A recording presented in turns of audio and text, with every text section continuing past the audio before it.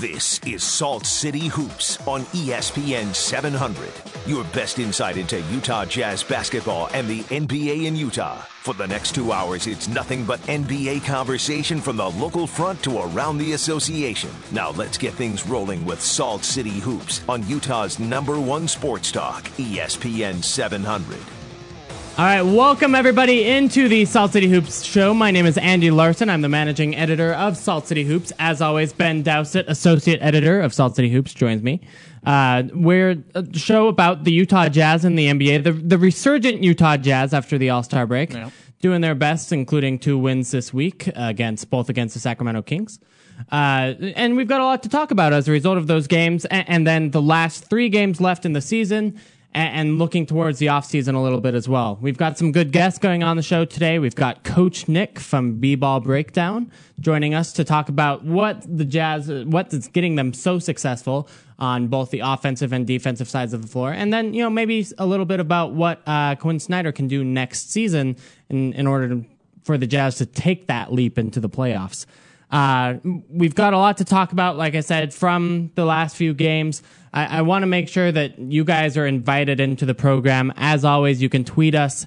My handle on Twitter is at Andy B. Larsen. Yours, Ben, is at Ben_Dowsett. Feel free to reach out. Nice. It is? Good stuff. If I'm wrong on that, let me know.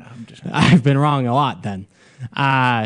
Or you can always call us, of course, at 877-353-0700. Please do that, by the way. We enjoy callers. Yeah. Anyway, let's get into the triple team, because there is a lot of fun stuff going on around the Jazz and the league. The first thing, in case you're not familiar, by the way, the triple team, we do this both on saltcityhoops.com, where we do post-game coverage after every game, and then usually on the show every week, Thursdays from 7 to 9, right here on ESPN700, breaking down 3 things that are going on in Jazzland right for you at the top of the show. So first thing, Rodney Hood has really broken out in the last couple of games. Mm-hmm. I mean, first of all, he had a 20-point performance last night, 25 points Saturday night against the Sacramento Kings. Both of those games came against the Kings.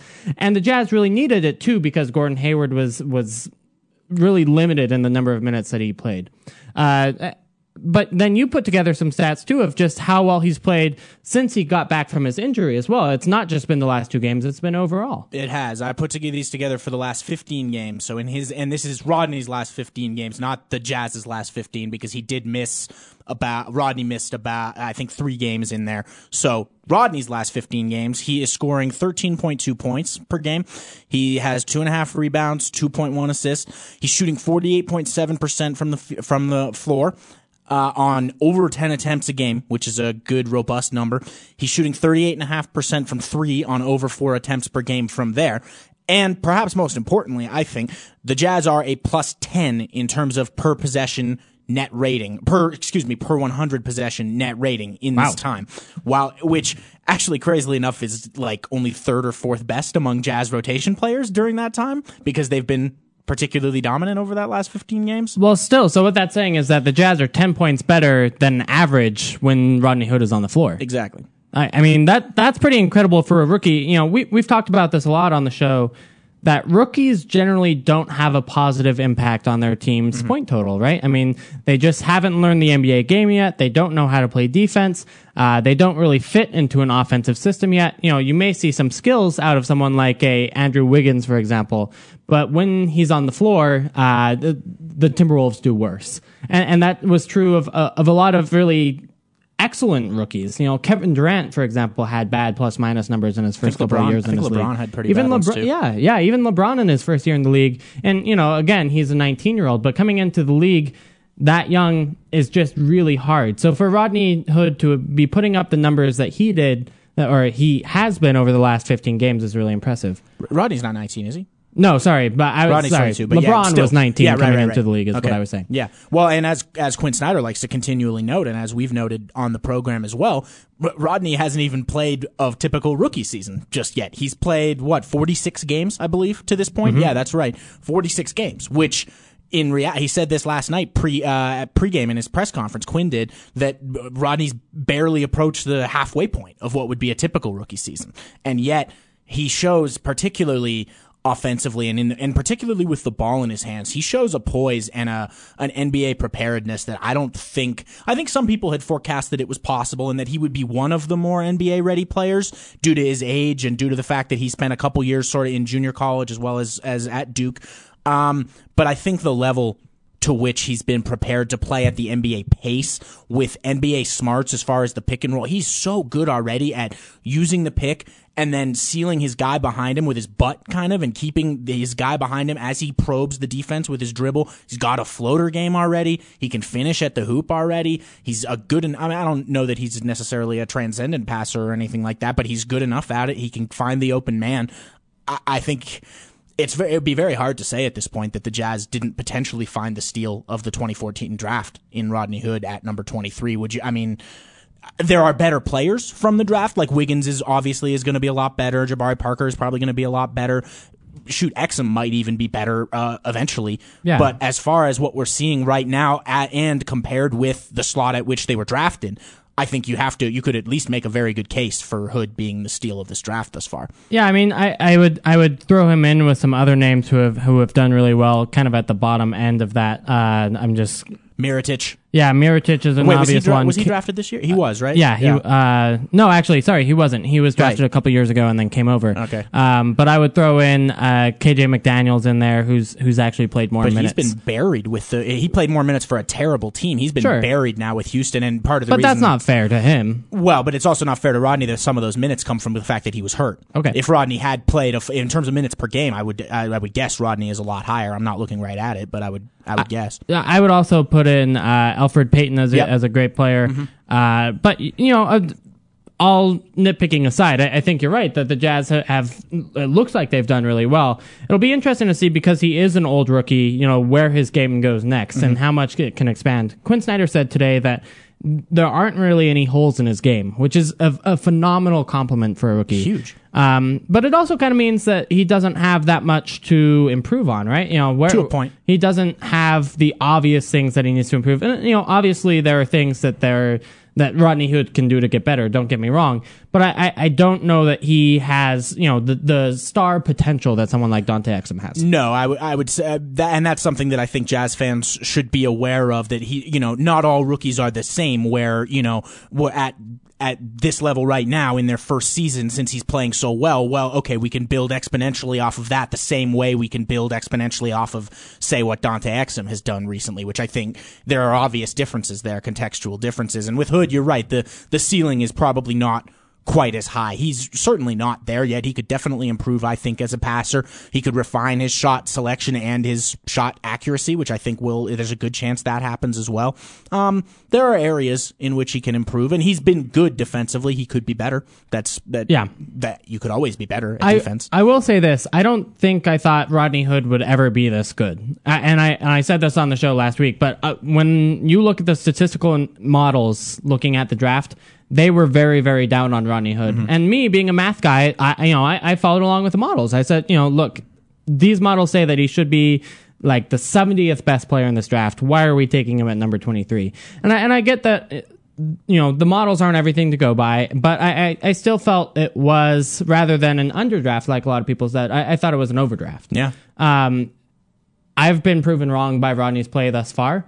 And that's not even to say that he's been particularly great overall. If you look at his season overall, he's still at like a 12 PER, for example. Yeah, which isn't all that great. And I think part of what had him so low in some of those models were actually his physical measurements. I know Lane Vashro, who we talked to last week, physical measurements are not a huge part, but they are a part of his model, because a guy like Rodney, Rodney's wingspan is about the same as his height, which for an NBA player is pretty small. You want your wingspan to be a few inches longer than your height, like Rudy Gobert, who's 7'1", but has a 7'8" 3/4 wingspan or something like that. Yeah. And for that reason, you worry that he is going to be limited defensively, as far as he's not going to be able to fill passing lanes as easily with his length. He's not. But I think Rodney, because, he's 6'8" anyway, I think that some of that was mitigated to a point, and I don't think that we could have anticipated him having this sort of a floor game and a kind of a basketball IQ so quickly. Yeah, no, I completely agree. And I mean, defensively, he's leap years ahead of wherever I thought he would ever be in his NBA career. I mean, remember, Coach K takes him out of March Madness last year and they're upset because he wasn't defending. Yeah. And I mean, ditto with Jabari Parker. So, maybe it was a team-wide struggle that they had, but Coach K's never been exactly revered for the defensive prospects that he produces. Okay, I know agree with that. I'm thinking about that. Among all the ridiculous criticisms of Coach K, of which there are many, I have found that one of the actual more realistic ones is that sometimes, not every year, but sometimes his teams do have certain defensive deficiencies. Now I want to look this up. So Carlos Boozer, yes. Mm-hmm. Grant Hill. Grant Hill was a good defender. Yeah. While he was healthy. I'm just trying to come up with examples that fit Christian this criteria. Christian Laettner can never play defense. That's in the league. true. Quick, we did have a tweet here from Casey Greer. How much can we expect Rodney to improve, given he's already 22? We were kind of mentioning that essentially. I do think that we can't assume his ceiling to just be exponentially higher than where he is. Basically, I agree. I mean, I think he tops out as an above-average starter. Yeah, which is pretty good. The 23rd pick is great. Yeah.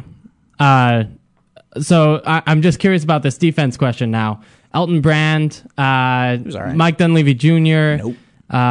Kyrie Irving. Not a great defender. No, not at all. They've done the a little Plumlees.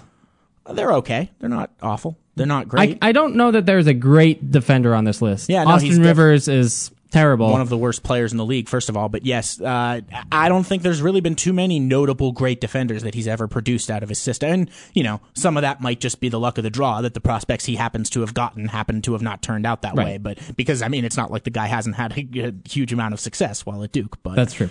Speaking of Duke, and people who maybe weren't the biggest fans of Duke's title recently, we wanted to talk a little bit about Gordon Hayward. I wrote a piece earlier this week titled simply "Gordon Hayward is tired." I like the title there. That was a snappy headline. Yeah, I know. I thought I'd keep it simple, and I do really think at this point that it's true. We've now seen 2 consecutive games, including last night, where Gordon played under 20 minutes, didn't play in the fourth quarter, and even when he did play, it looked like he was exhausted, honestly. And I think Quin Snyder's noticed as well. And I actually asked Quin in the post-game presser last night whether there had been any consideration given to just sitting Gordon for the remaining 4 games of the season, because that's not very long and the Jazz aren't playing for anything. And really the potential downside, in my opinion, of playing him in those games far outweighs the potential upside, which I don't even really see much potential upside whatsoever, whereas the potential downside is he overexerts himself and hurts himself. I see your point there, but I don't see it in terms of potential upside. I see it as the problems that you create by giving him the last 3 games off. Right. And to me, you're saying that, Gordon, 78 good games is good enough. When next year you want the Jazz to be playing 88, 90, 95 games. You want them to be going into the playoffs healthily and strong and not, too tired to finish out the season against when you really need it the most. Yeah. So to me, I think Gordon Hayward needs the experience there of playing 85 or, 82, a full 82 and see what he can do and learn how to play tired. I think that's a big thing too, because if he plays like he did the last couple of days tired next season at the end of the year, the Jazz won't have a chance, right? Probably he needs to learn how to play tired, so that way, instead of putting up 5 points in those times, he's still putting up 14, 5, and 5 or something like that, still giving his team a chance to win without just completely taking them off the floor. Right. Okay, so real quick, let me toss the folks a couple of numbers, and then after I do so, I'll make what would be my counter to that series of points that you just made, which, by the way, I do think are robust and realistic. Real quickly, pre-All-Star break, Gordon Hayward was shooting 46% even from the field. Since the All-Star break, he's shooting 40.5% from the field. Pre-All-Star break, he was shooting 39% from 39.2 from 3. Post-All-Star break, he's shooting 28.7% from 3. His true shooting percentage has dropped significantly, but his usage, which again is the percentage of team possessions he uses while on the floor, has not drastically, but has risen from about 25% to about 27.5%. Now, and for me, actually, the most telling statistic in there is that on open jumpers, which I tend to put a decent amount of stock in as far as player fatigue goes, because legs are a huge part of open, and this is open jumpers outside 10 feet, by the way, and the further you get away from the hoop, the more your legs have to do with whether you're a good shooter or not, and whether your shooting is on form. Now, before the All-Star break, on all open shots, with that being a defender with no defender within 4 feet, Gordon was shooting 43.4% on those shots. Since the All-Star break, just 35.2% on those shots, which I think you really can't get much. I mean, some of it could be variance, sure. Some of it could be a bit of a slump, but you can't get much clearer of an indication that this is a guy whose legs have worn down on him. Yeah, and I completely agree. And you watch the games too, and it's just clear that he's front rimming everything. It's just clear that he doesn't have the legs. It's abundantly clear that he's absolutely tired. Absolutely. And I totally see the argument for why you'd want to let him rest the rest of the season. I don't think that it sets a very good precedent, and I don't think that it actually helps Gordon Hayward very much long term. You're probably right in terms of how much it's going to help him long term. I do think that the injury risk is a small concern, not a huge one. The chances are low. And as Quin noted when he answered my question last night and said, no, we will not be sitting Gordon down, he noted that there are other sorts of ways you can help preserve his body. There are other guys like Rodney Hood, like even Trey Burke last night, who got a few more minutes as a result. Those types of guys that can get an extra look with a little bit of a larger role in the offense while Gordon is out. My thing is that just the as I mentioned in my piece, the context of Gordon being this tired by this time this year is expected to be different next year. And in my opinion, really, if it's not, then I'm not sure we're going to see as much success from the Jazz as we assume we're going to see next year anyway. The load offensively that Gordon has had to take on this year, even with the Jazz redistributing some of the offense and things like that, so it's not maybe quite as bad as it was last year for him, the load is still very, very heavy. One of the 10 to 15 biggest in the league, I think, of any player. And next year... But if you want him to be a top 10 or 15 player, you got to let him play like the top 10 or 15 players. LeBron had his 2 weeks off, I guess, in the beginning of the year. Maybe LeBron was not a great example. He wasn't, because James Harden? Because I bet you if they had given Gordon 2 weeks off in the middle of the season, he'd be doing just fine right now. Yeah, my thing is that I think the context surrounding that is that, yes, you still want Gordon to be performing as efficiently as a top 15 player, but I don't think that you necessarily need to do that while putting the burden, especially within a Quin Snyder system that is excellent about distributing things offensively and getting the entire team involved. I don't think you need Gordon Hayward to have a top 15 load, if you will, on him. And over the last 2 games, Quin Snyder has taken away that load while still not giving him the easy out. Right, and that's, you know what? And that's what I want. Totally fine with that, and I'm totally cool. Okay. I did have one real quick note just from our last set, from this one that we were talking about, from Brett Mill on Twitter, saying Shane Battier was a solid defensive player, which is correct. And I got one from Coley Balderston saying, what about Luol Deng? So Luol Deng was good. There are examples. We found a couple wing wrong. guys. Yep, that's true. Although, here's my question. Were either of those guys more renowned for their defense while in college? I'm not sure. Battier, definitely not. Battier was the offensive centerpiece of that team when he was there. I don't remember Luol Deng as well, so somebody would have to tell me on that one. But. Yeah, I mean, they weren't defensive players in college, but, defensive players, they played good to great defense in college, don't get me wrong, but they weren't known for their defensive skill, I don't think. And that's fine. Yeah, and sorry, real quick, one more from Twitter. Casey Greer says, Gordon seems to be tired in part because of his high usage, which is kind of what I'm saying. How does that change next year with Burks back, Exum and Hood improving? I'll add to your tweet there, Casey. We also may potentially have a free agent incoming or a draft pick, depending on which direction the Jazz try and go there. May have a trade target, depending on which direction the Jazz try and go there.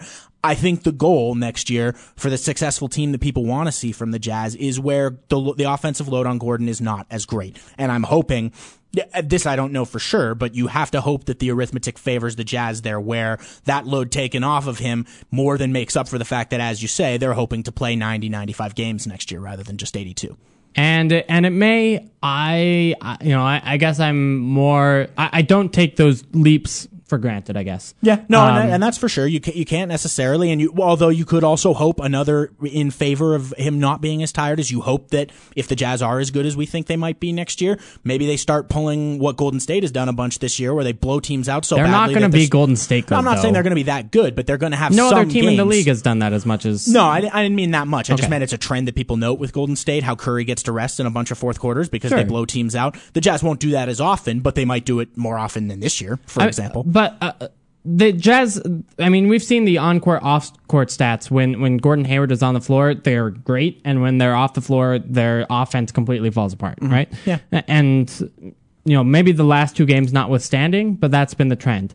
And if the Jazz are in a contending battle next season, I still think that they're going to have to rely on Gordon Hayward as the number one guy. I mean, I don't the see number one anyone... guy, sure, but not to the same degree of burden on his body every night. I think you can still be a number one guy without having to have this level of fatigue on your body every game. Yeah, I think it's possible. I just don't know how likely it is, which is a very nuanced argument and difficult to make. Right. All right, we got one more triple team point here. Yeah, let's get to it. All right, so you think that, and maybe this is unfair, but Quin Snyder may get Coach of the Year, just some discussion there, and Rudy Gobert may be in place to get some of these awards, maybe Sixth Man of the Year, maybe Defense Player of the Year. How likely do you think these really are? Now, when I talk about them, but there being potential for these, I generally talk about them just for ballot spots, which for Coach of the Year is top 3, and for is Defensive Player top 3 or is it top 5? I don't remember. I think it's 3. Okay. I think with that, I don't think that either is going to win either award. In fact, I think the award Rudy has the best shot at winning is Most Improved Player, if he's going to win one. You do? I think so. I would pick that over Defense Player of the Year, because Jimmy Butler's the most improved player, and I think that was set in stone a long time ago. Most likely. He was one of the top 10 players in the league this year, and what was he last year? Although he's come back and been quite underwhelming, and he was injured for a while, whereas Rudy hasn't missed a game. I think that one could be close, although you're probably right, and usually that's one of those where the early bias is what ends up taking it. Like Jimmy was the early, right out of the gate, was a massive favorite within the first month of the season, and I think that likely holds out in the end. I did want to at least mention, though, that now currently if I had a ballot for Coach of the Year, I wouldn't have Quin in the top 3, but I would have him 4th. And I think... But you wouldn't put him on your ballot then? No, but I think that it's worth a conversation nonetheless. And that could change if neither Boston nor Indiana makes the playoffs. My case currently is that I would have Brad Stevens. I would actually have Brad Stevens 2nd right now if Boston makes the playoffs. Okay. Behind Budenholzer, who I would have winning. And then Kerr 3rd. I would have Kerr 3rd, and then I would have Snyder 4th. But if Boston were to fall out of the playoffs or have a terrible run, I don't know. I'd still probably have Stevens above. See, that's the thing is, like, you and I are terrific Jazz homers. There's no doubt, and we're not even putting him on our ballots. No, and I'm trying to be as objective as I can. I know. I legitimately think that if the ballot were to be top 5, which we know it's not, but if it were to be, that I think Quin Snyder would have a legitimate argument for the 4 or the 5 spot on that ballot, because you look at and I actually saw an interesting tweet today from Matt Moore, Hardwood Paroxysm, saying who right now would win if there was an award for Defensive Coach of the Year. But again, Jason Kidd would. I don't think because they are the 4th best defensive team all season. The Jazz have only been good since the All-Star break. They were, along with the Jazz, the worst team defensively last season. That you look at that improvement for an entire season with much the same roster, and you have to put nearly all of it on Jason Kidd. I mean, the Jazz have like this clear defensive superstar rising up in Rudy Gobert. Jason Kidd doesn't have that same sort of... that depends on your thoughts on Chris Middleton, but... But Chris Middleton was on the roster last season. No, it's true. Well, Rudy Gobert was on the Jazz roster last season. But again, Chris... Okay, which of those players is more likely to get a larger share of the credit? Chris Middleton or Rudy Gobert? I think that the answer is Rudy Gobert, but I think if we were to be realistic about it, Middleton would be a lot closer than you would think, because the ability to switch Middleton to power forward or anywhere 2 through 4 and have him be extremely effective against the guy he's guarding is massive for the style of defense they play. Yeah. Which is something that, of course, Gobert is huge for the Jazz as well. Again, I'm not necessarily trying to say that I think Quin would win any of these awards, but simply the fact that he would be involved in these conversations, I think, is what I wanted to bring up. And I think we're putting him in the conversations because we want to be. And I love Quin Snyder, don't get me wrong, but I think we're saying, he's not really in the conversion. You wouldn't have him in a top 5 defensive player? Sure, but top 5 isn't in the conversation. I think it is. There's only 30 of them. I think top 5, being one of the 5 best at your profession in the world, which is essentially what that means, I think that's certainly a notable, especially since it's his first year doing it. No, I mean, I guess it's notable, but I just think that we should be a little bit honest and say there's zero chance that he's in the top 3. You're right. There's basically no chance he actually makes the real ballot in the league. And I would say that there's a chance that Rudy does, though, either for defensive player or for most improved. Agreed. Probably doesn't win either one, but I would say there's a decent chance he makes the top 3. All right, well, we'll continue this conversation later on in the show. Coming up next, though, we've got Coach Nick of Basketball Breakdown joining us to break down the X's and O's behind the Jazz's success since the All-Star break. That's coming up next on the Salt City Hoops Show on ESPN 700. Analytics and opinions on the Jazz and the rest of the NBA. This is Salt City Hoops on ESPN 700. All right, welcome back into the Salt City Hoops Show on ESPN 700. I'm Andy Larsen. Ben Dowsett on the other side of the table joining me as always. Trying to get Coach Nick on the line. He's from Basketball Breakdown. Just want to let's see if we can get him here. We're trying. Want to point out, first of all, that yes, I was wrong about that Duke defense thing. There are a bunch of good defenders who have played at Duke University, from Shane Battier to Luol Deng. So it's not all just Carlos Boozers and Kyrie Irvings out there. There are some good defenders out there, which is nice to see. I also want to point out, we didn't get to talk about Rudy Gobert a lot during that segment, but I do think that it's possible that he wins Defensive Player of the Year. Maybe just because he's the sexiest candidate. I mean, Andrew Bogut is a good defender, don't get me wrong, but it's not like he's blocking a lot of shots. He just does it by being so good at the rim and kind of dissuading people from getting down there. And then you've got guys like Draymond Green. I think don't Draymond's think going to win. I do think Draymond's going to win. Maybe he splits a Warrior vote a little bit. A little. I think he's gotten so much more pub than Bogut has that I think he's going to win. I would vote for Draymond if it was today, and I'd probably vote. Frankly, I think there's a world where you can vote those guys 1-2 and not feel that bad about it. I don't know that I would, but I think I wouldn't argue with somebody that wanted to. Yeah, neither do I. Just don't vote DeAndre. Just, God, please, guys, don't vote DeAndre Jordan. DeAndre Jordan is not the best defender on the 16th best defense in the league. Don't vote him for Defensive Player of the Year, please. Anyway, let's move on. We got Coach Nick. We got Coach Nick on the phone. All right, we've got Coach Nick on the phone. Coach, are you there? I am here. Well, it's great to hear from you. Coach Nick, by the way, you can find him at bballbreakdown.com, the YouTube channel B-Ball Breakdown, and his Twitter handle is, unsurprisingly, at B-Ball-Breakdown. Consistency. We like it, Coach. I'm in. I'm in. All right, cool. Perfect. Well, let me get your opinions on this, kind of bring you into this defensive conversation. Obviously, the Jazz have been tremendous defensively since the All-Star break. What's been the biggest change for you there in looking at their defense, especially when obviously the Jazz are good with Rudy Gobert on the floor, but what about when they're not? They've still been really successful as well. Well, when Ben actually pointed the attention to that, I kind of fell off my chair for a second because I couldn't believe that they wouldn't lose anything when he goes out. So I went through a little bit of the footage, and I got to tell you, it seems like it could very well be, that they're so in shock when Gobert is in there, right? He's such a presence, and that it's so jarring when he's not. That it's harder for them to sort of adapt. I mean, Favors is fine down there, and they have some length of with other athletes out there that bother people. But it's a very strange thing, and I don't know. Does this sort of give an argument against Rudy Gobert as Defensive Player of the Year? I think not because first of all, they still have been significantly better with Gobert since the All-Star break. So since the All-Star break, without Gobert, they'd still be in the conversation for the league's best defense on a full year basis. But with Gobert, they're like sub 93 per 100 levels, which is like no team has done that over a full season in the last 20 years or maybe even ever. I'm not 100% sure. And I think to a point you could be. I don't know that it necessarily detracts from his MVP campaign or Defensive Player of the Year as much as it illustrates how effective Quin Snyder has been with his entire group as far as creating a 5-man cohesive defensive unit that is capable of interacting with each other, whether or not Gobert is on the floor. You mentioned Favors. Favors has become, with the help of Gobert, I think it's fair to say, one of the 10 best rim protectors in the league by Sport View numbers. Like you said, Coach, they've got guys like Exum on the perimeter, guys like Elijah Millsap. Hood has done a great job defensively. They've got length there that can bother, and that's something that Quin Snyder likes to talk about all the time.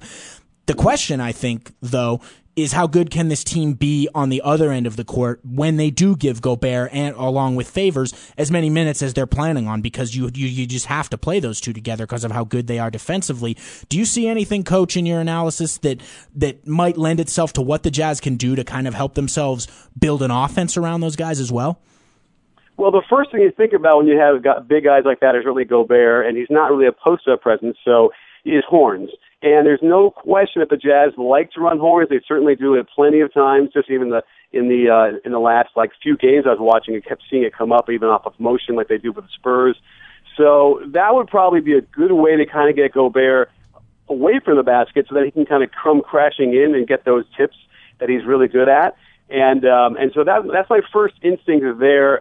They definitely need more motion. They too often stick to a high pick and roll without much motion beforehand, and so you get a lot of guys who are standing in the corner for 10 to 12 seconds at a time. And that just gets kind of a little frustrating just as a process to watch that happen.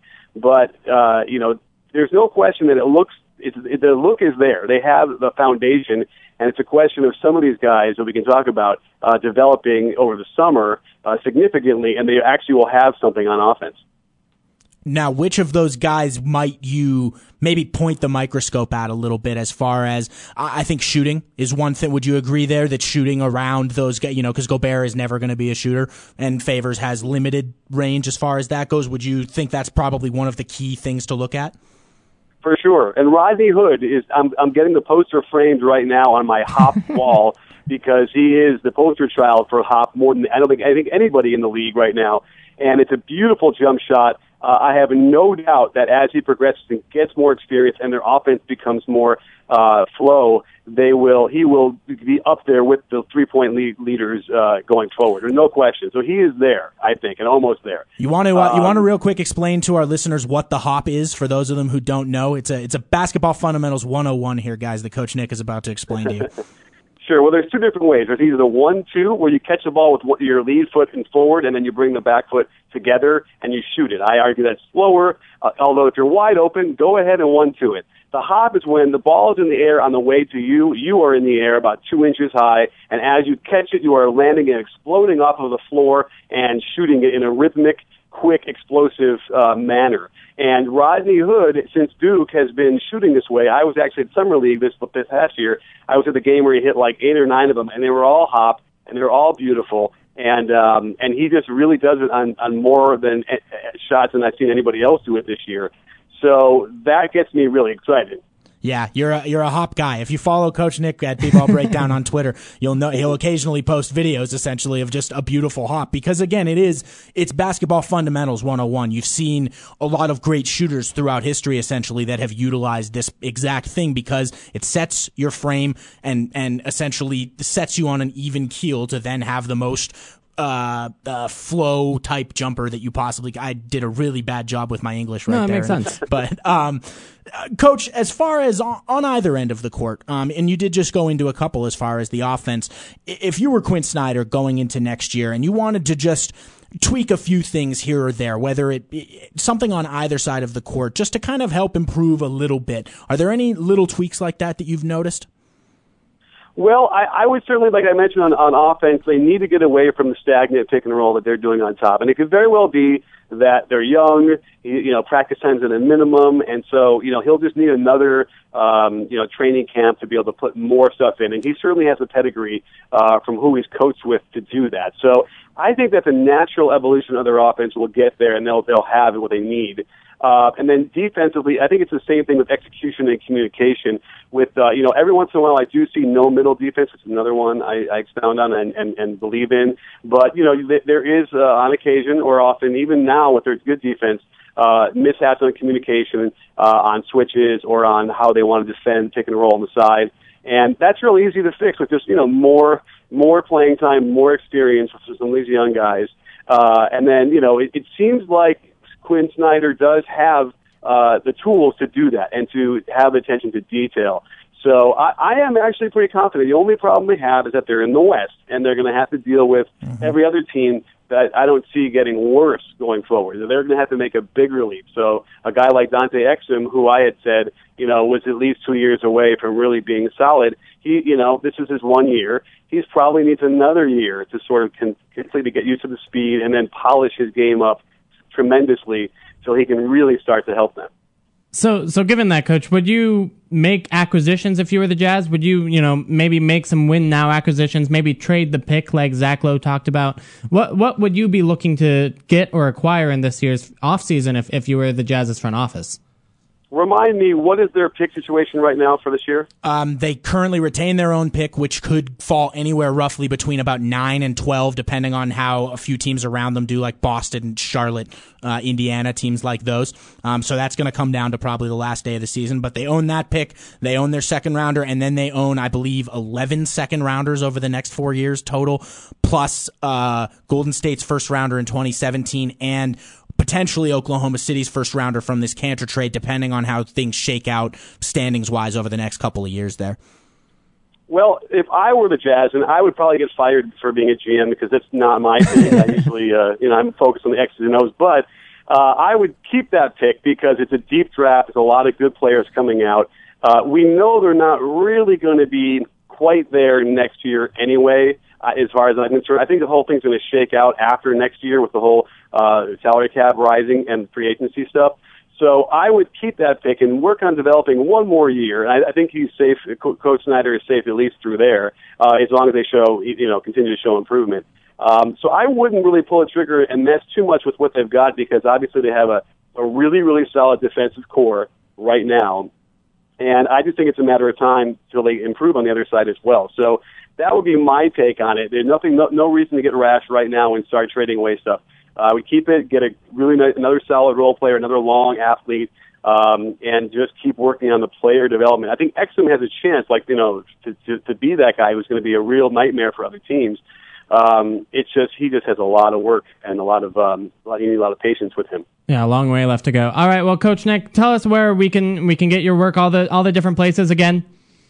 Well, we are at YouTube at B-Ball Breakdown and Twitter are the two main places, both B-Ball Breakdown.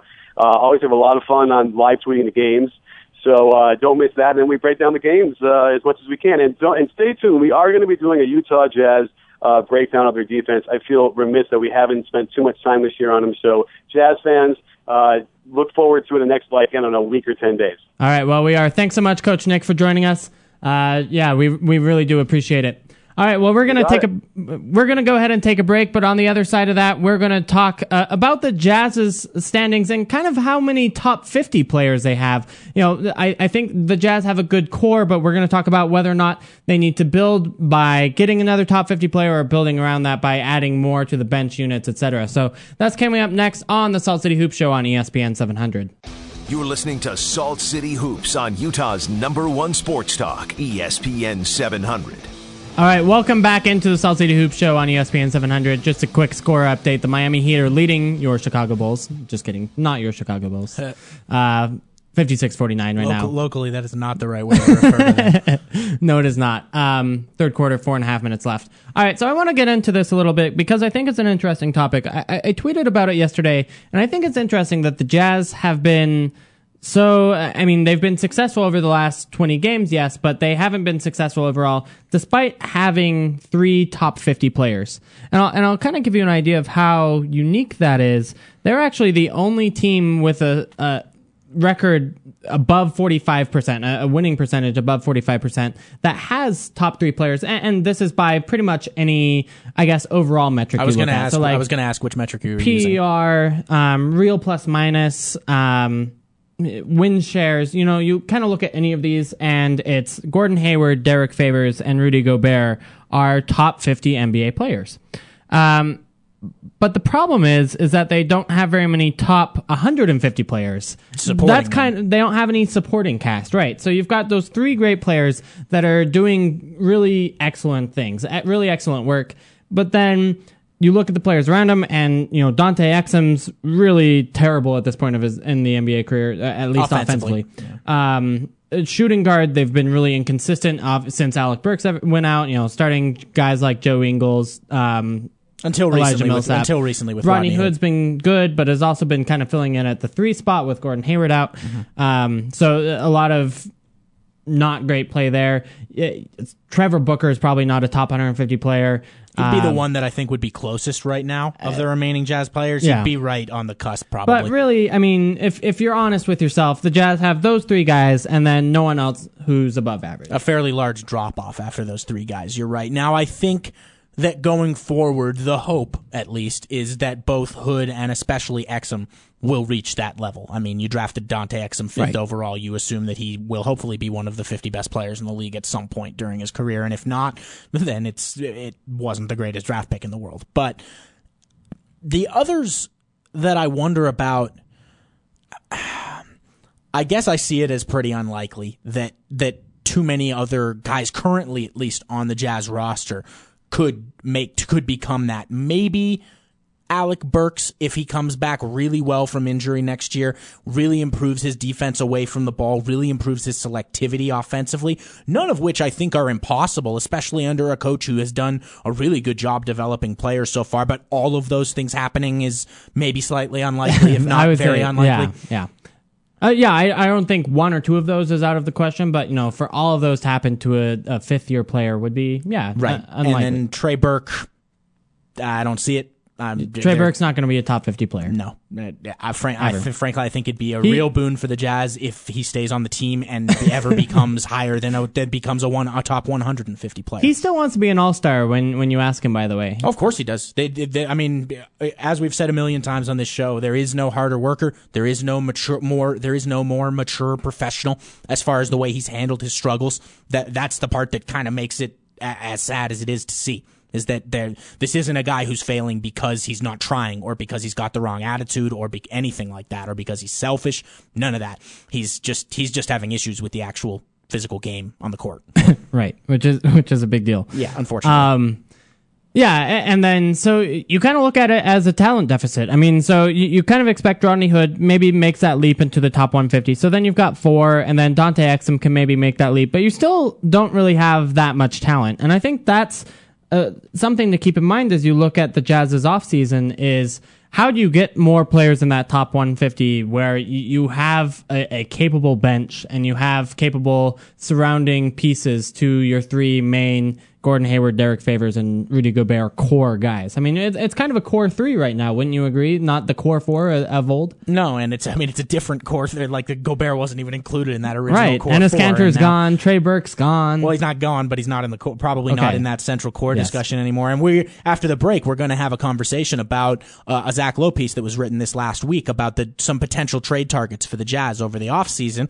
That's something to look at potentially. I also personally think that free agency might be the way to go. Of course, the difference between free agency and trades naturally is that when you trade for a player, you definitely have that player, whereas in free agency, there's no guarantee whatsoever that you're going to get a player. No, but there are enough free agents this offseason where you could, go after 5 of them and probably get one of them. Yeah, and I have several that would be targets that I would have in mind that I think could even potentially work better than certain trades the Jazz might make with the added luxury of you're not sending out any assets. Yeah, you don't have to give away anything in a free agency deal. So let me ask then, if you're looking towards this offseason, are you looking to try to get a top 50 player? Or are you looking towards trying to get or trade for like a Ty Lawson or a Draymond Green or someone like that? Or are you trying to bolster your bench? Or are you trying to get those top 150 players? I would personally be on the former of those options because I think that then that doesn't necessarily mean that, as I think some have suggested with certain trades, is that you'd have to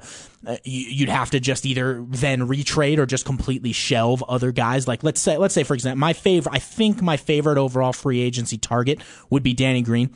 From San Antonio, and I think the Jazz may have their eye on him as well. He knows both Quin Snyder and Dennis Lindsey from his time in San Antonio. Yep. And he would be perfect, literally a perfect fit for this team and what they try and do on both ends of the floor. Excellent defender, hits a ridiculous percentage from 3. If the Jazz, let's say, were to be able to, if he was interested and they were able to get to a number that fit within their cap and that he was willing to come for and everything like that, some might assume then that, what does that say about Alec Burks? What does that say about Rodney Hood? I don't think that necessarily means that those guys can't still be on your team. I think it just means that maybe first of all, they might have a little more competition. They might have to work a little harder to get their minutes. And second of all, let's say Alec Burks then became a bench guy at that point. then you've got an overqualified bench player playing. And if you can fit all that within your cap, which again is a prerequisite to signing Green in the first place, then why not? Why not have better players on the bench than your opponents have? I mean, the Warriors are a little bit of a model there where they have both Andre Iguodala and David Lee, who are big money guys coming off the bench because, quite frankly, they don't deserve to start. And they're key players for how successful they've been. But that being said, they definitely are helping the Warriors play well. Yeah. And I think that's kind of the model. There's no such thing as too much talent. Exactly. And especially if it all fits under your cap. But we're going to continue this after the break. Agreed. Right? All right. Well, yeah, let's go ahead and take a break. On the other side, more of this, more Jazz offseason talk next on the Salt City Hoops show on ESPN 700. Talking hoops and the association. This is Salt City Hoops on ESPN 700.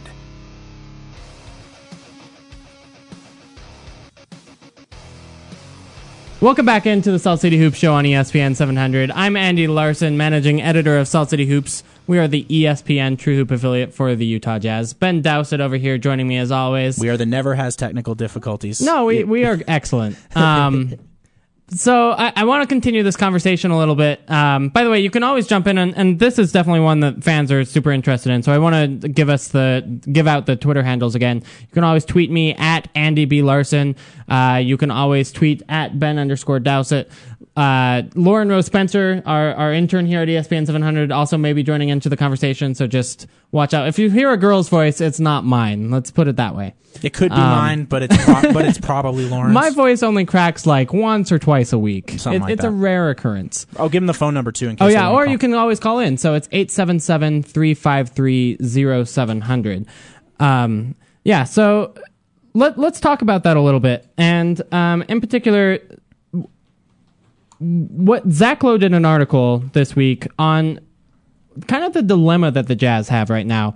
So as we talked about earlier in the show, the Jazz are currently slated to draft about 12th. Could be as high as 9th. Anywhere from 9th to 12th is where it will end up. Right. So and that's guaranteed. I guess there's a chance that they could still go below Phoenix, but it's like a 1% chance. And then of course there's the chance beyond that they get very lucky and drop into the top 3, which would of course be like a massive thing for the franchise. But it's unlikely, so we're not. That'd be so amazing. Anyway, so you're drafting somewhere in between there. That's probably not going to be a player who helps you win right away. So you have this option. There are exceptions to that, first of all, but that's not part of this discussion. Okay. So I'm just like, but you have the choice, at least. Let's put it that way, right? Of trading that 9 through 12 pick and getting someone an established role player in return. And so Zach Lowe went through some of the names, and I want to kind of break them down with you and talk about how likely they are in your mind, and whether or not they'd be worth trading this pick for. Yeah, absolutely. So the first one they mentioned was Avery Bradley. Avery Bradley of the Boston Celtics. He's he's a great defender. Danny Ainge loves him in Boston, but he's not a shooter. I'm not sure how well he would fit in with the Jazz's offense. Would you trade that? Most likely it's going to be number 12 at this point. Would you trade the number 12 pick for Avery Bradley? I actually probably would. I'm huge on Avery Bradley. I really like him, and I think that I've watched a lot of his stroke, and I do think it still has I think some of the shooting there has just been situations like he's asked to shoot in situations where he really probably shouldn't be shooting over there, which I don't think you'd have him in with the Jazz. What have his 3-point numbers been? I'm just trying to look those up. Yeah, go ahead and look them up, because I don't know them off the top of my head. What I think is that it would take more than that to get Boston to trade him. He's on an extremely team-friendly contract. The guy shot 39% from 3 last year. He's shooting 35.5 this year, so a little bit of a drop. And what is he overall?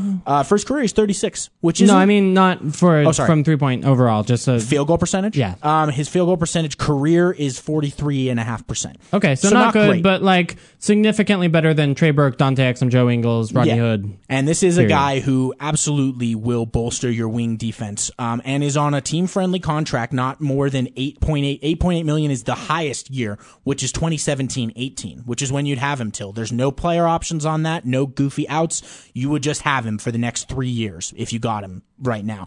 If I was Boston, especially given the fact that they have a million other picks lined up in that stockpile, I don't think I would trade Avery Bradley for just the 12th pick. I think I'd be asking for Rodney Hood or somebody. And if I'm the Jazz, I wouldn't send Rodney Hood and the 12th pick for Avery Bradley. So then do you do 2 first-round picks? Do you do the 12th plus, say, the Golden State one or plus the Oklahoma City one coming up 2 years from now? I think if Boston would take that deal, I think I would do that if I were the Jazz. But again, I don't think Boston would want to trade Avery Bradley unless they were bringing back a right-now player. Where I think Rodney Hood stretches that, or maybe if and only if they liked Alec Burks, maybe they would bring Burks back in a deal like that. Other than that, I don't know that I'd do it if I was Boston, because I'm really big on Avery Bradley. I think he's great. Okay, so let's go to his next option, Harrison Barnes, another obviously playing for the Warriors right now, a young player, so he fits in that way. First of all, do you think there's any chance the Warriors trade him? No. I don't think so. No. And then secondly, would you trade that 12th pick for Harrison Barnes? I absolutely would, but I don't think there's too much chance that Golden State does that. Again, unless you were willing to include more pieces on each side and potentially give them a right now player as well. Would you do Harrison Barnes and David Lee for the 12th pick? So you're taking on David Lee's final year, which is a lot of money. That kind of ends your free agency bid, but you kind of add 2 good players. I'm so against the whole idea of bringing David Lee here. I'm just so against it.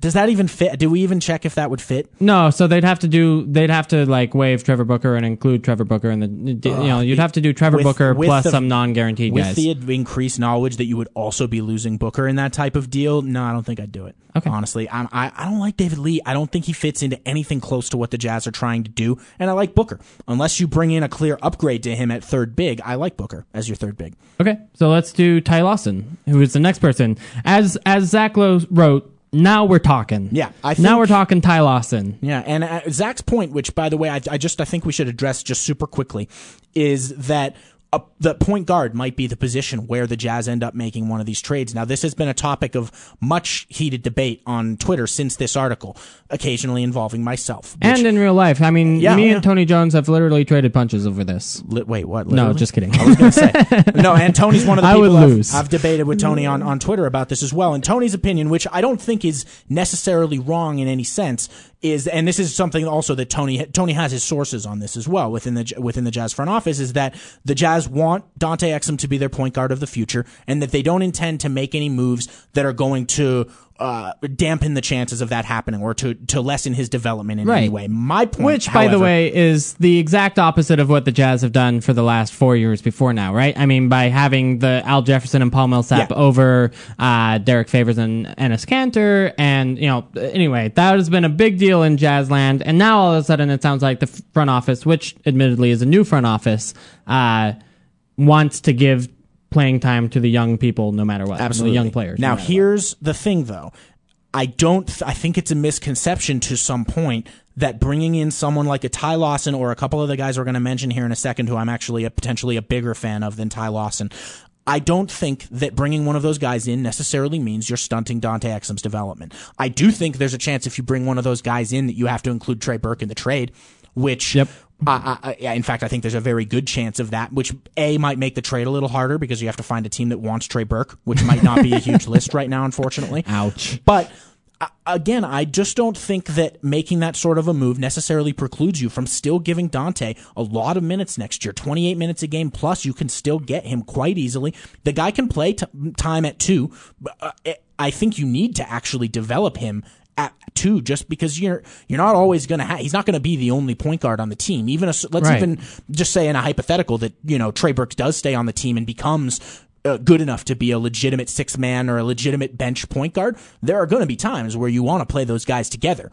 And when you do, Dante Exum is going to be the guy playing 2. There are going to be situations where Dante Exum is going to have to play the 2 in his career. And I don't think developing him there is any sort of a stunt or any sort of a negative towards his process. So I just wanted to get that out of the way. I think you can trade for a point guard without totally ruining what you're trying to do with Dante, who, by the way, will turn 20 like 3 weeks before the season starts next year. I agree. No, I mean, I think, look, Trey Burke has had 30 minutes per game this season and has 27 minutes per game since the All-Star break. So, like, this is really, he has plenty of time to play. If you replace Trey Burke's minutes with Ty Lawson's minutes, this team is like 6 or 7 wins better. I think that's pretty realistic. Real quick, before we continue, Lauren is in here in the studio with us and has a question. What's your question?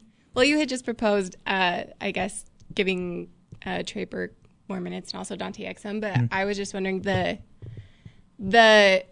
games where they have played together on the court, what has been your observation of that? I think the fit has been imperfect, but I think a lot of that is just because at this moment neither is a productive NBA player. Trey Burke has a tendency to unfortunately kind of be catastrophic for the Jazz's offense at times and their defense at times. Dante is so unbelievably timid most of the time on offense that it's hard for him to really initiate things and get much going. I like this description that I read on Facebook the other day. Dante Exum plays offense like a lost kid at Walmart. I just wanted to use, but it's probably kind of true at the moment. I just wanted to use that. That's all. No, that's solid. And to answer your question, Lauren, I think I don't think the fit with Exum and a league average point guard, say, where Exum is the 2, I don't think that's going to be a bad fit going forward. I think if you bring in a Ty Lawson or a George Hill or a Jrue Holiday, like we're going to talk about here in a second, I think if you bring in one of those guys, I think absolutely you can play big minutes with that guy at the point and Dante Exum. And the other thing is that I think the Jazz's, this is something that Quin Snyder said frequently, the actual point guard position itself is less important as a specific designation for the Jazz than it is for a number of other teams because of the style of offense they're trying to play and because of who Gordon Hayward is. And because Gordon Hayward, as Zach Lowe mentioned in his piece, is a not like a James Harden ball-dominant wing, but still a ball-dominant wing. A guy who can function almost as a de facto point guard like we see him do near the end of games. I think because of all those things, the whole assumption that you can't bring in another lead ball handler point guard type that person is going to stunt Exum so badly, I think that's a bit of a misconception personally. Yeah, I mean, I do too, so long as Exum still gets those same, maybe sub-starter minutes, as I would put it, 25, 28 minutes a game. I think that's a great mix between letting him do his thing, letting him develop, but still not turning the keys over to the Jazz's success or failure next season. Yeah, and real quick, Clint Peterson on Twitter let me know. I was a little off on Dante's birthday. It's in the middle of July 13th, which is only 2 days after mine. What up, Dante?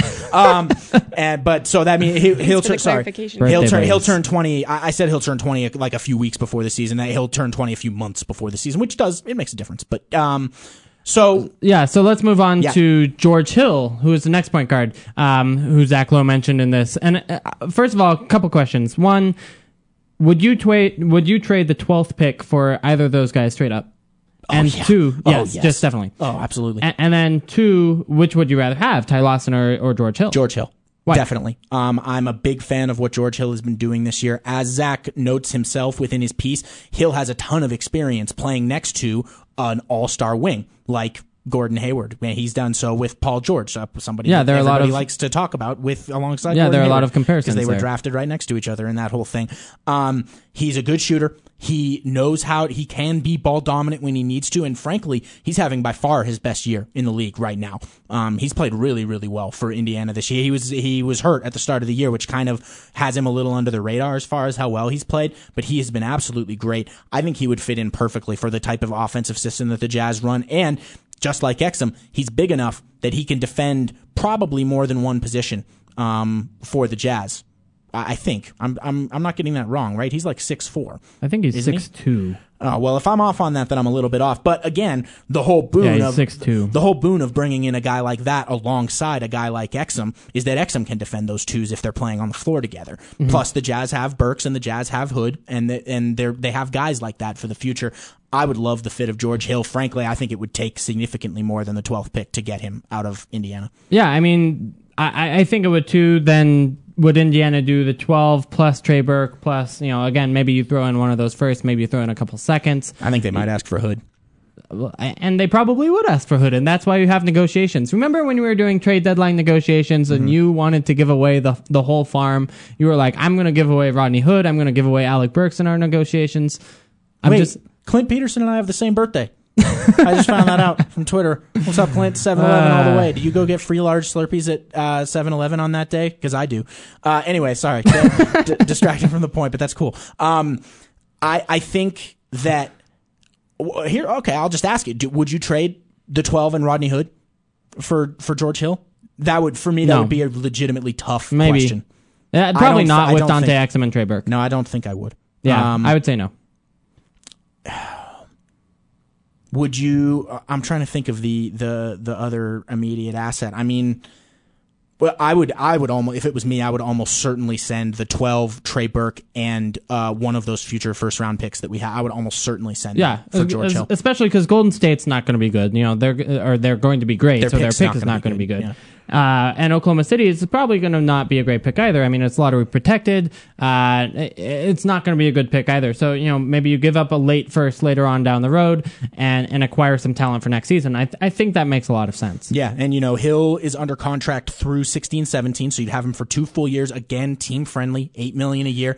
And at that point, I really think this is a guy that's played in a small market his whole career. He's got doesn't seem to be egotistical or have any delusions of grandeur as far as needing to play in some huge market or needing to be some mega international star or anything like that.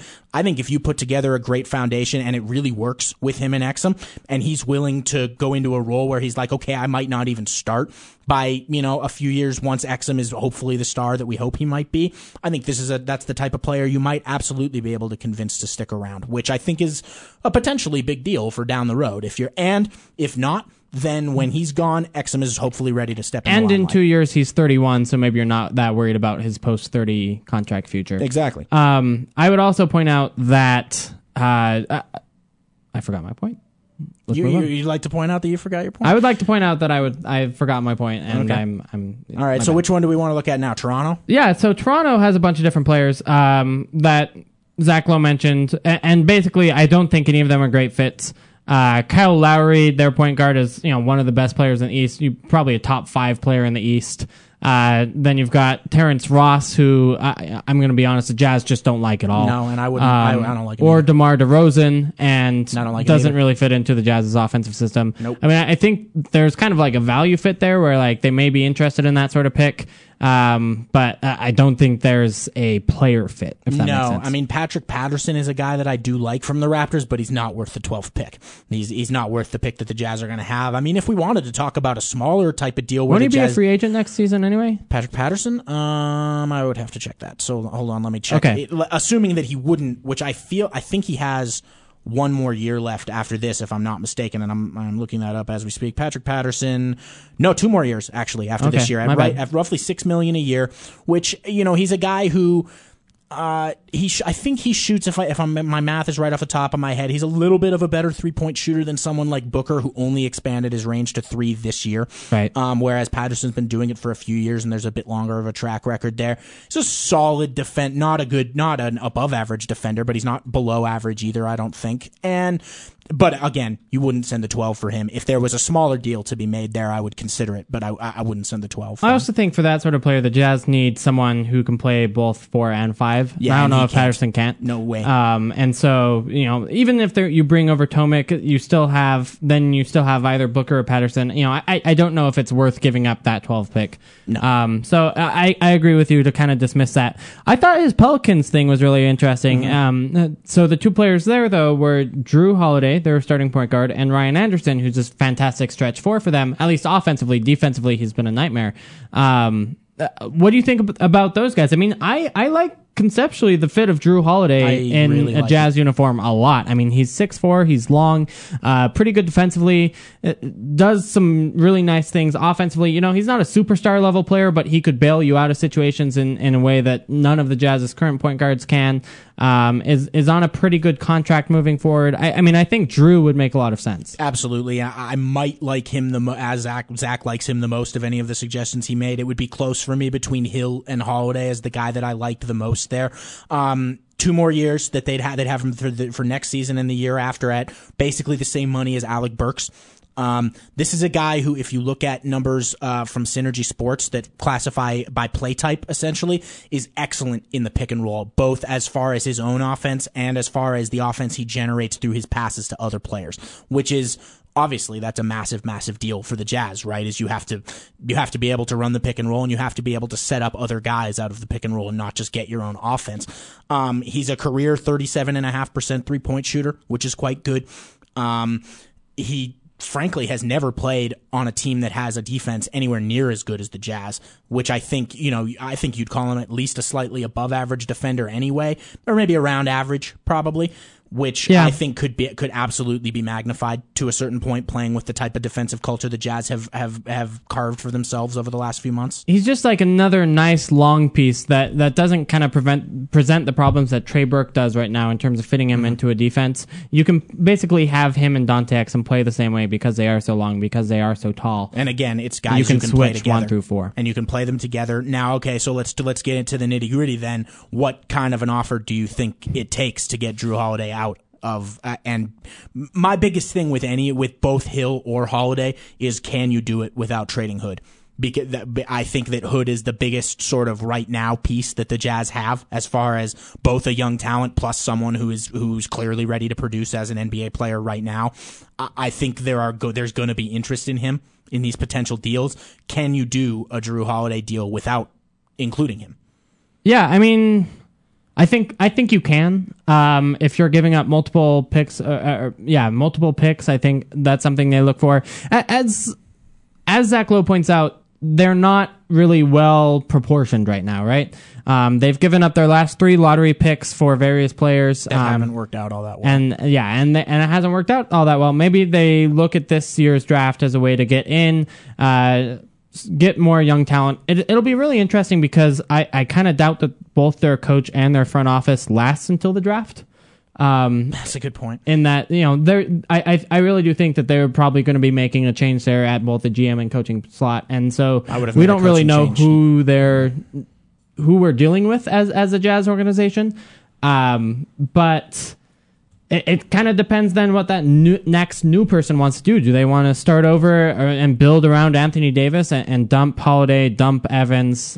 I think that as Zach suggested, the idea would be because Evans has actually had a resurgent year. He's been really nice this year. I wrote about him earlier in the season. I think the idea would be to hold on to him and trade Holiday and then rebuild around those two guys, mainly Davis, of course, who's going to be the best player in the league for the next decade. Real quick, I do have a tweet from Brett Mill saying, I think you guys are slightly undervaluing draft picks. The 10 to 11 or 10 to 12 is what I'm sure he meant to say in this year's draft has quite a bit of value. Now, Brett, I don't think we're disagreeing with that necessarily. I do, as I mentioned earlier in this segment, I think there are a couple players, Frank Kaminsky, who might potentially be assets that could not only be future assets, but who could potentially contribute right away. That said, there is a certain point at which, as we've discussed on previous shows, that it's as our Dan Clayton of Salt City Hoops likes to say frequently, there's a certain point at which you just can't keep adding more young talent. At a certain point, you have to cash in and move forward and look to be a winner now. And I think the progress the Jazz have made over the last 3 months of this season indicates that in many ways that time might be now. And again, I mean, you literally have a young player at every single rotation spot, and in some cases that too deep at certain spots. Right. And I think that the timetable might, and again, none of this is certain. We're not saying this as in this is what the Jazz have to do. I think there's at least a good percentage chance that they don't trade their pick this year. They pick a player like a Kaminsky or somebody who could come in and make an impact right now, at least off the bench. I think that's a total possibility. And I don't think the Jazz themselves are going to undervalue that pick. I don't think they're going to send it just for some bench player or something like that. If they're sending that pick, they're going to make it for a guy who can really add to what the Jazz are doing immediately. I agree. And actually, just another tweet, at Bartle2156 asked, what do you guys think of the Jazz drafting Providence point guard, shooting guard Chris Dunn? He's currently slotted to go, I believe it's 14th in Draft Express's mock draft. Interesting.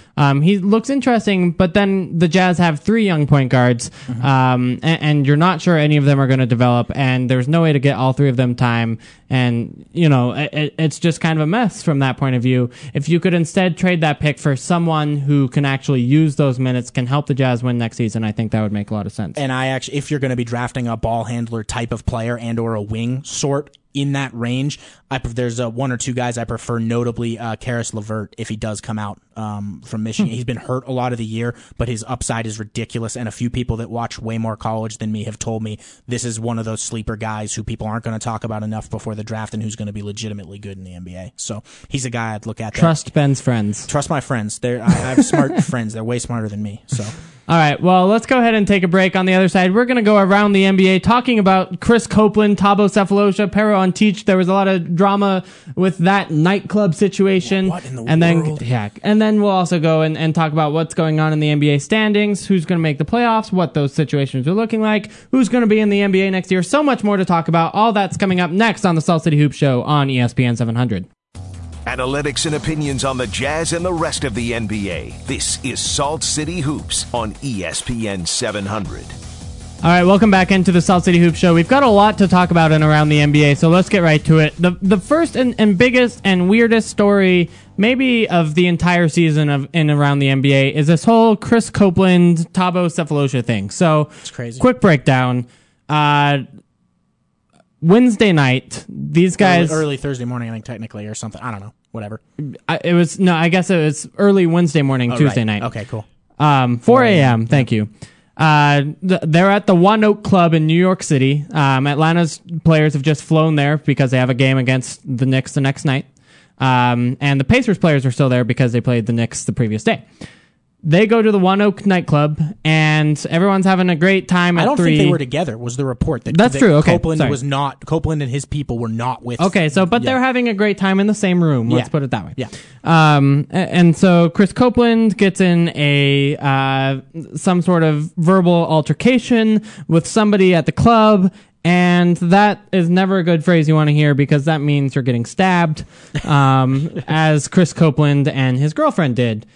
Now, Thabo Sefolosha and Pero Antic, who are both there, both the Atlanta Hawks players, are apparently there allegedly saying that they were protecting Chris Copeland and the whole stabbing thing from being on video, from kind of the paparazzi, from kind of the cameras watching what's happening. They kind of want to block it, and those are big men. They're particularly well suited to do so. Now, the cops come to deal with the stabbing, makes sense, and they want to clear the area. Apparently, Thabo Sefolosha and Antic did not want to leave the area. They were booked for resisting arrest. There is a video from TMZ today that shows these 4 cops slamming Thabo Sefolosha into the car.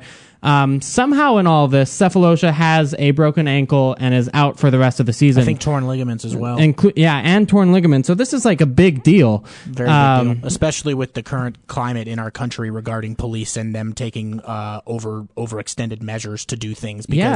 And I think that there's a bit of a point to that because now, as with, unfortunately, most of these TMZ videos, you don't see what happened 30 seconds prior. You don't see if maybe Sefolosha threw a punch or did something ridiculous. But truthfully, this isn't a guy who has any history of being crazy or ridiculous in any way. This isn't, it doesn't appear intoxicated or anything. I don't know, maybe he was, but there's very few things that you can think of that are realistic that he could have done before that to truly justify being chokeslammed to the ground by 4 police officers in an incident that is going to keep him out of Atlanta's playoff run for this year. Yeah, I have never cared more about the police. No, I'm just kidding. That's a terrible thing to say. Yeah, it has to deal with basketball now, though. I'm offended. No, I think this is a big deal, and I think it's interesting that now it is intersecting with NBA culture. Antic is, they're both Antic and Sefolosha were arrested and then released yesterday.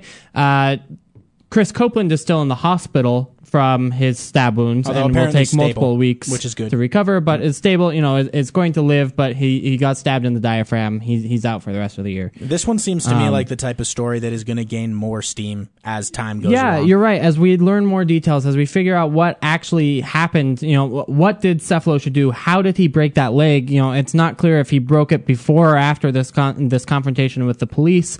Because, if the police broke Thabo Sefolosha's leg, he absolutely has a ton of reason to, file a lawsuit and et cetera, et cetera. Especially if he didn't do anything really, really egregious to deserve that. Right.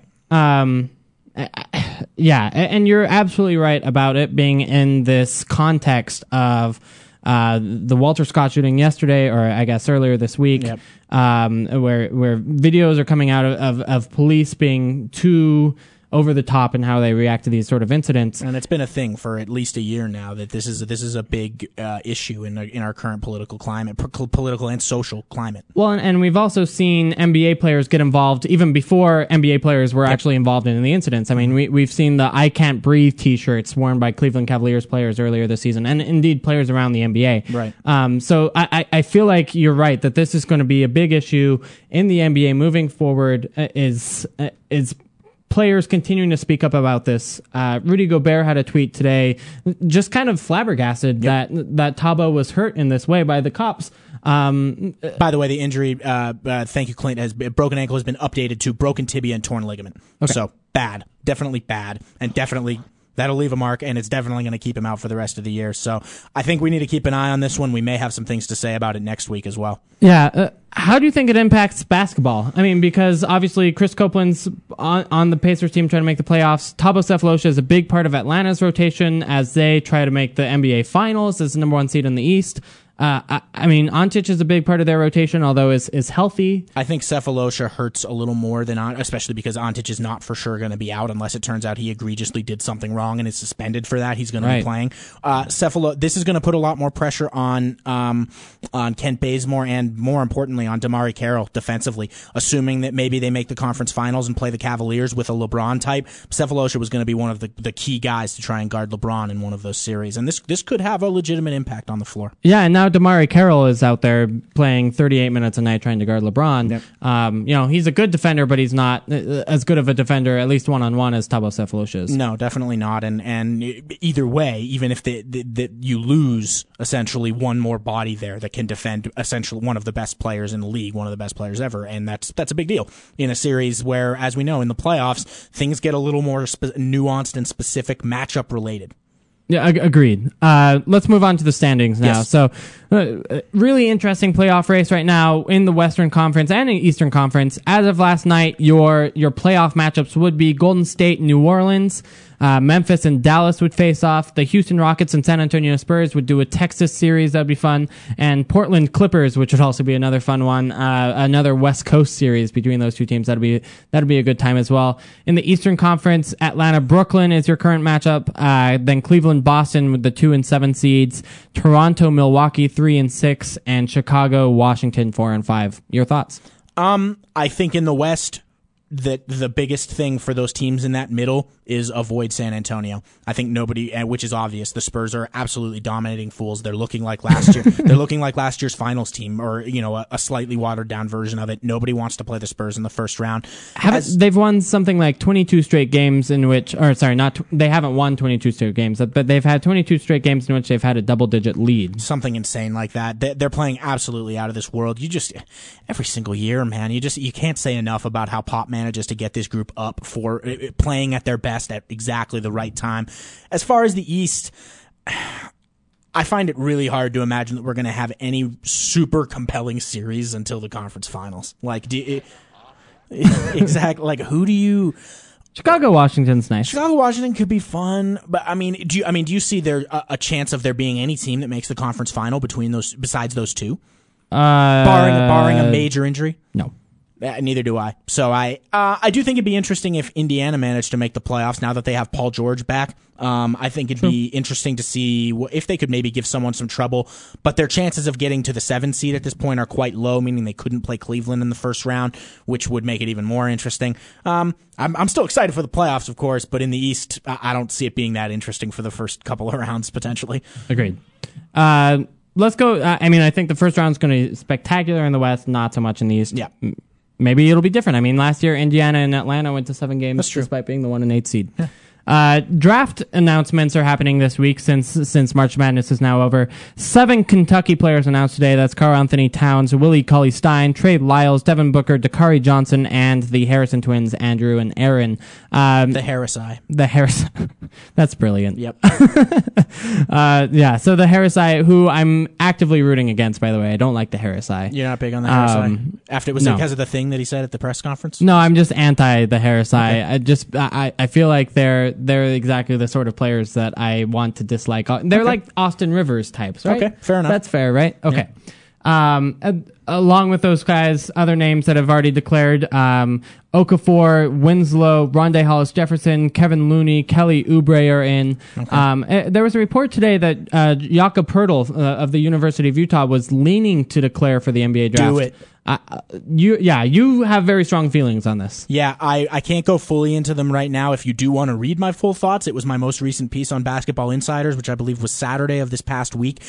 Guys in a position like Poeltl's, and even giving a little more leeway in that conversation, if you're in that type of a position where you're like a late lottery pick type of thing and you're considering whether to stay or go, if the only consideration in your mind is monetary earning power, which of course there's plenty of guys that's not the only consideration. Yeah, they want to get an education or whatever. But if that's the only thing you're thinking about, which is the case for lots of us, there is almost no argument ever for them staying another year in school. Again, we have LOL Lakers to get to, so I can't do my full thing right now. Maybe we'll talk about it next week if we have a little bit more time.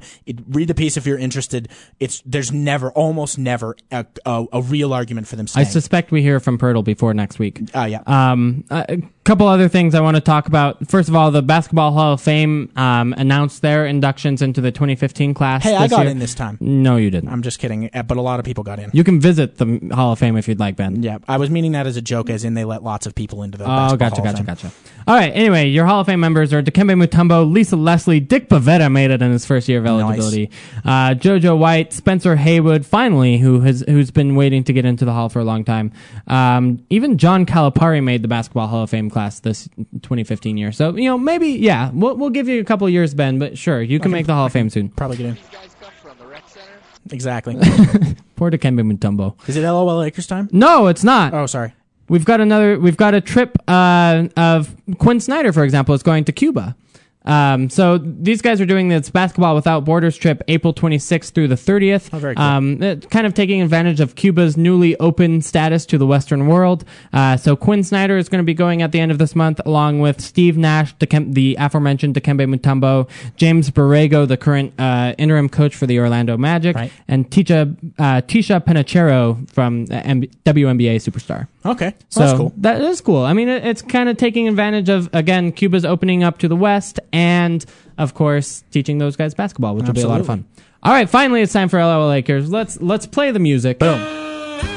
So the Lakers, there is a couple bits of news in Lakers land. First of all, they did officially clinch the 4th seed in the lottery. I guess seed isn't the right term, but they will be the 4th worst team, essentially. Yes. Yeah. They still have a chance to fall out of that top 5 and not get their lottery pick. 17% chance. Hilarious. And that's what we're rooting for. Absolutely. I don't think there's any question. 100% rooting for that. But in other hilarious news, again, the segment called LOL Lakers, Byron Scott continues just to throw his players under the bus. Like literally every press conference he has. Just hates his players so much. What was the quote? It's tremendously hilarious. The quote this time: I got a sense of a whole lot of people I wouldn't want to be in a foxhole with. I think they'd end up shooting me in the back. That's a joke. That's harsh. He told that to Mark Medina of the LA Daily News, who was also present when Byron answered my analytics question earlier this year in Utah with a hilarious answer, which we won't go into at the moment. But quite frankly, this guy is a clown. No offense to clowns everywhere, but wow. Yeah, sorry about that. Wow. Frankly, I think it was somebody on I think it was Zach Lowe earlier this week on a podcast basically said, if he's not being intentionally told by the Lakers brass to call plays that are going to encourage their tanking effort, essentially, then he is the worst coach in the NBA, and it's not close. This guy, they're running isolations for Jordan Hill with like 50 Who else do seconds. they have? I mean, they have Jordan Clarkson, who's a little bit better, first of all. Frankly, Carlos Boozer is better than Jordan Hill right now, which is a painful thing to say, but it's true. The guy is very, very, very clueless about what's going on in the NBA right now. Sorry, guys, but the league has changed in the last 15 years, and if you're unwilling to recognize that, you probably shouldn't be coaching in it. I don't go that far because he is legitimately on a talent.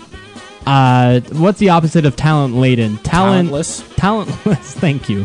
And it's a bad situation, but he doesn't have to be completely ruining the NBA careers of everyone who's on his team by A, coaching them poorly, and then, thank you, and then B, just again throwing them under the bus every single night. I mean, I don't know. It's weird to me. It's remarkable. Anyway. If I was them and I wanted to actually make a run somewhere next year, he would not be my coach next year. But I know that they're the Lakers, so he will be.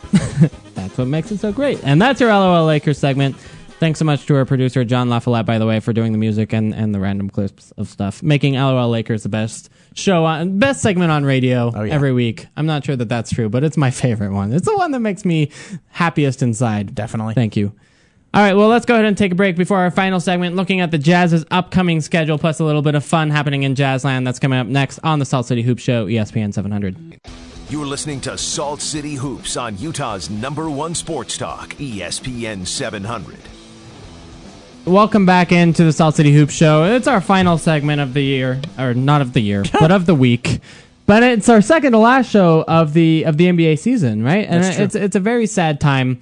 Luckily, we have Rudy Gobert visiting zoos to make it all better. We do. Rudy Gobert last week went to the Hogle Zoo up in Salt Lake City and basically just stood next to other bigger animals and to see what the size difference was. See what the size difference was. So Giraffes I've got this were picture roughly the same size.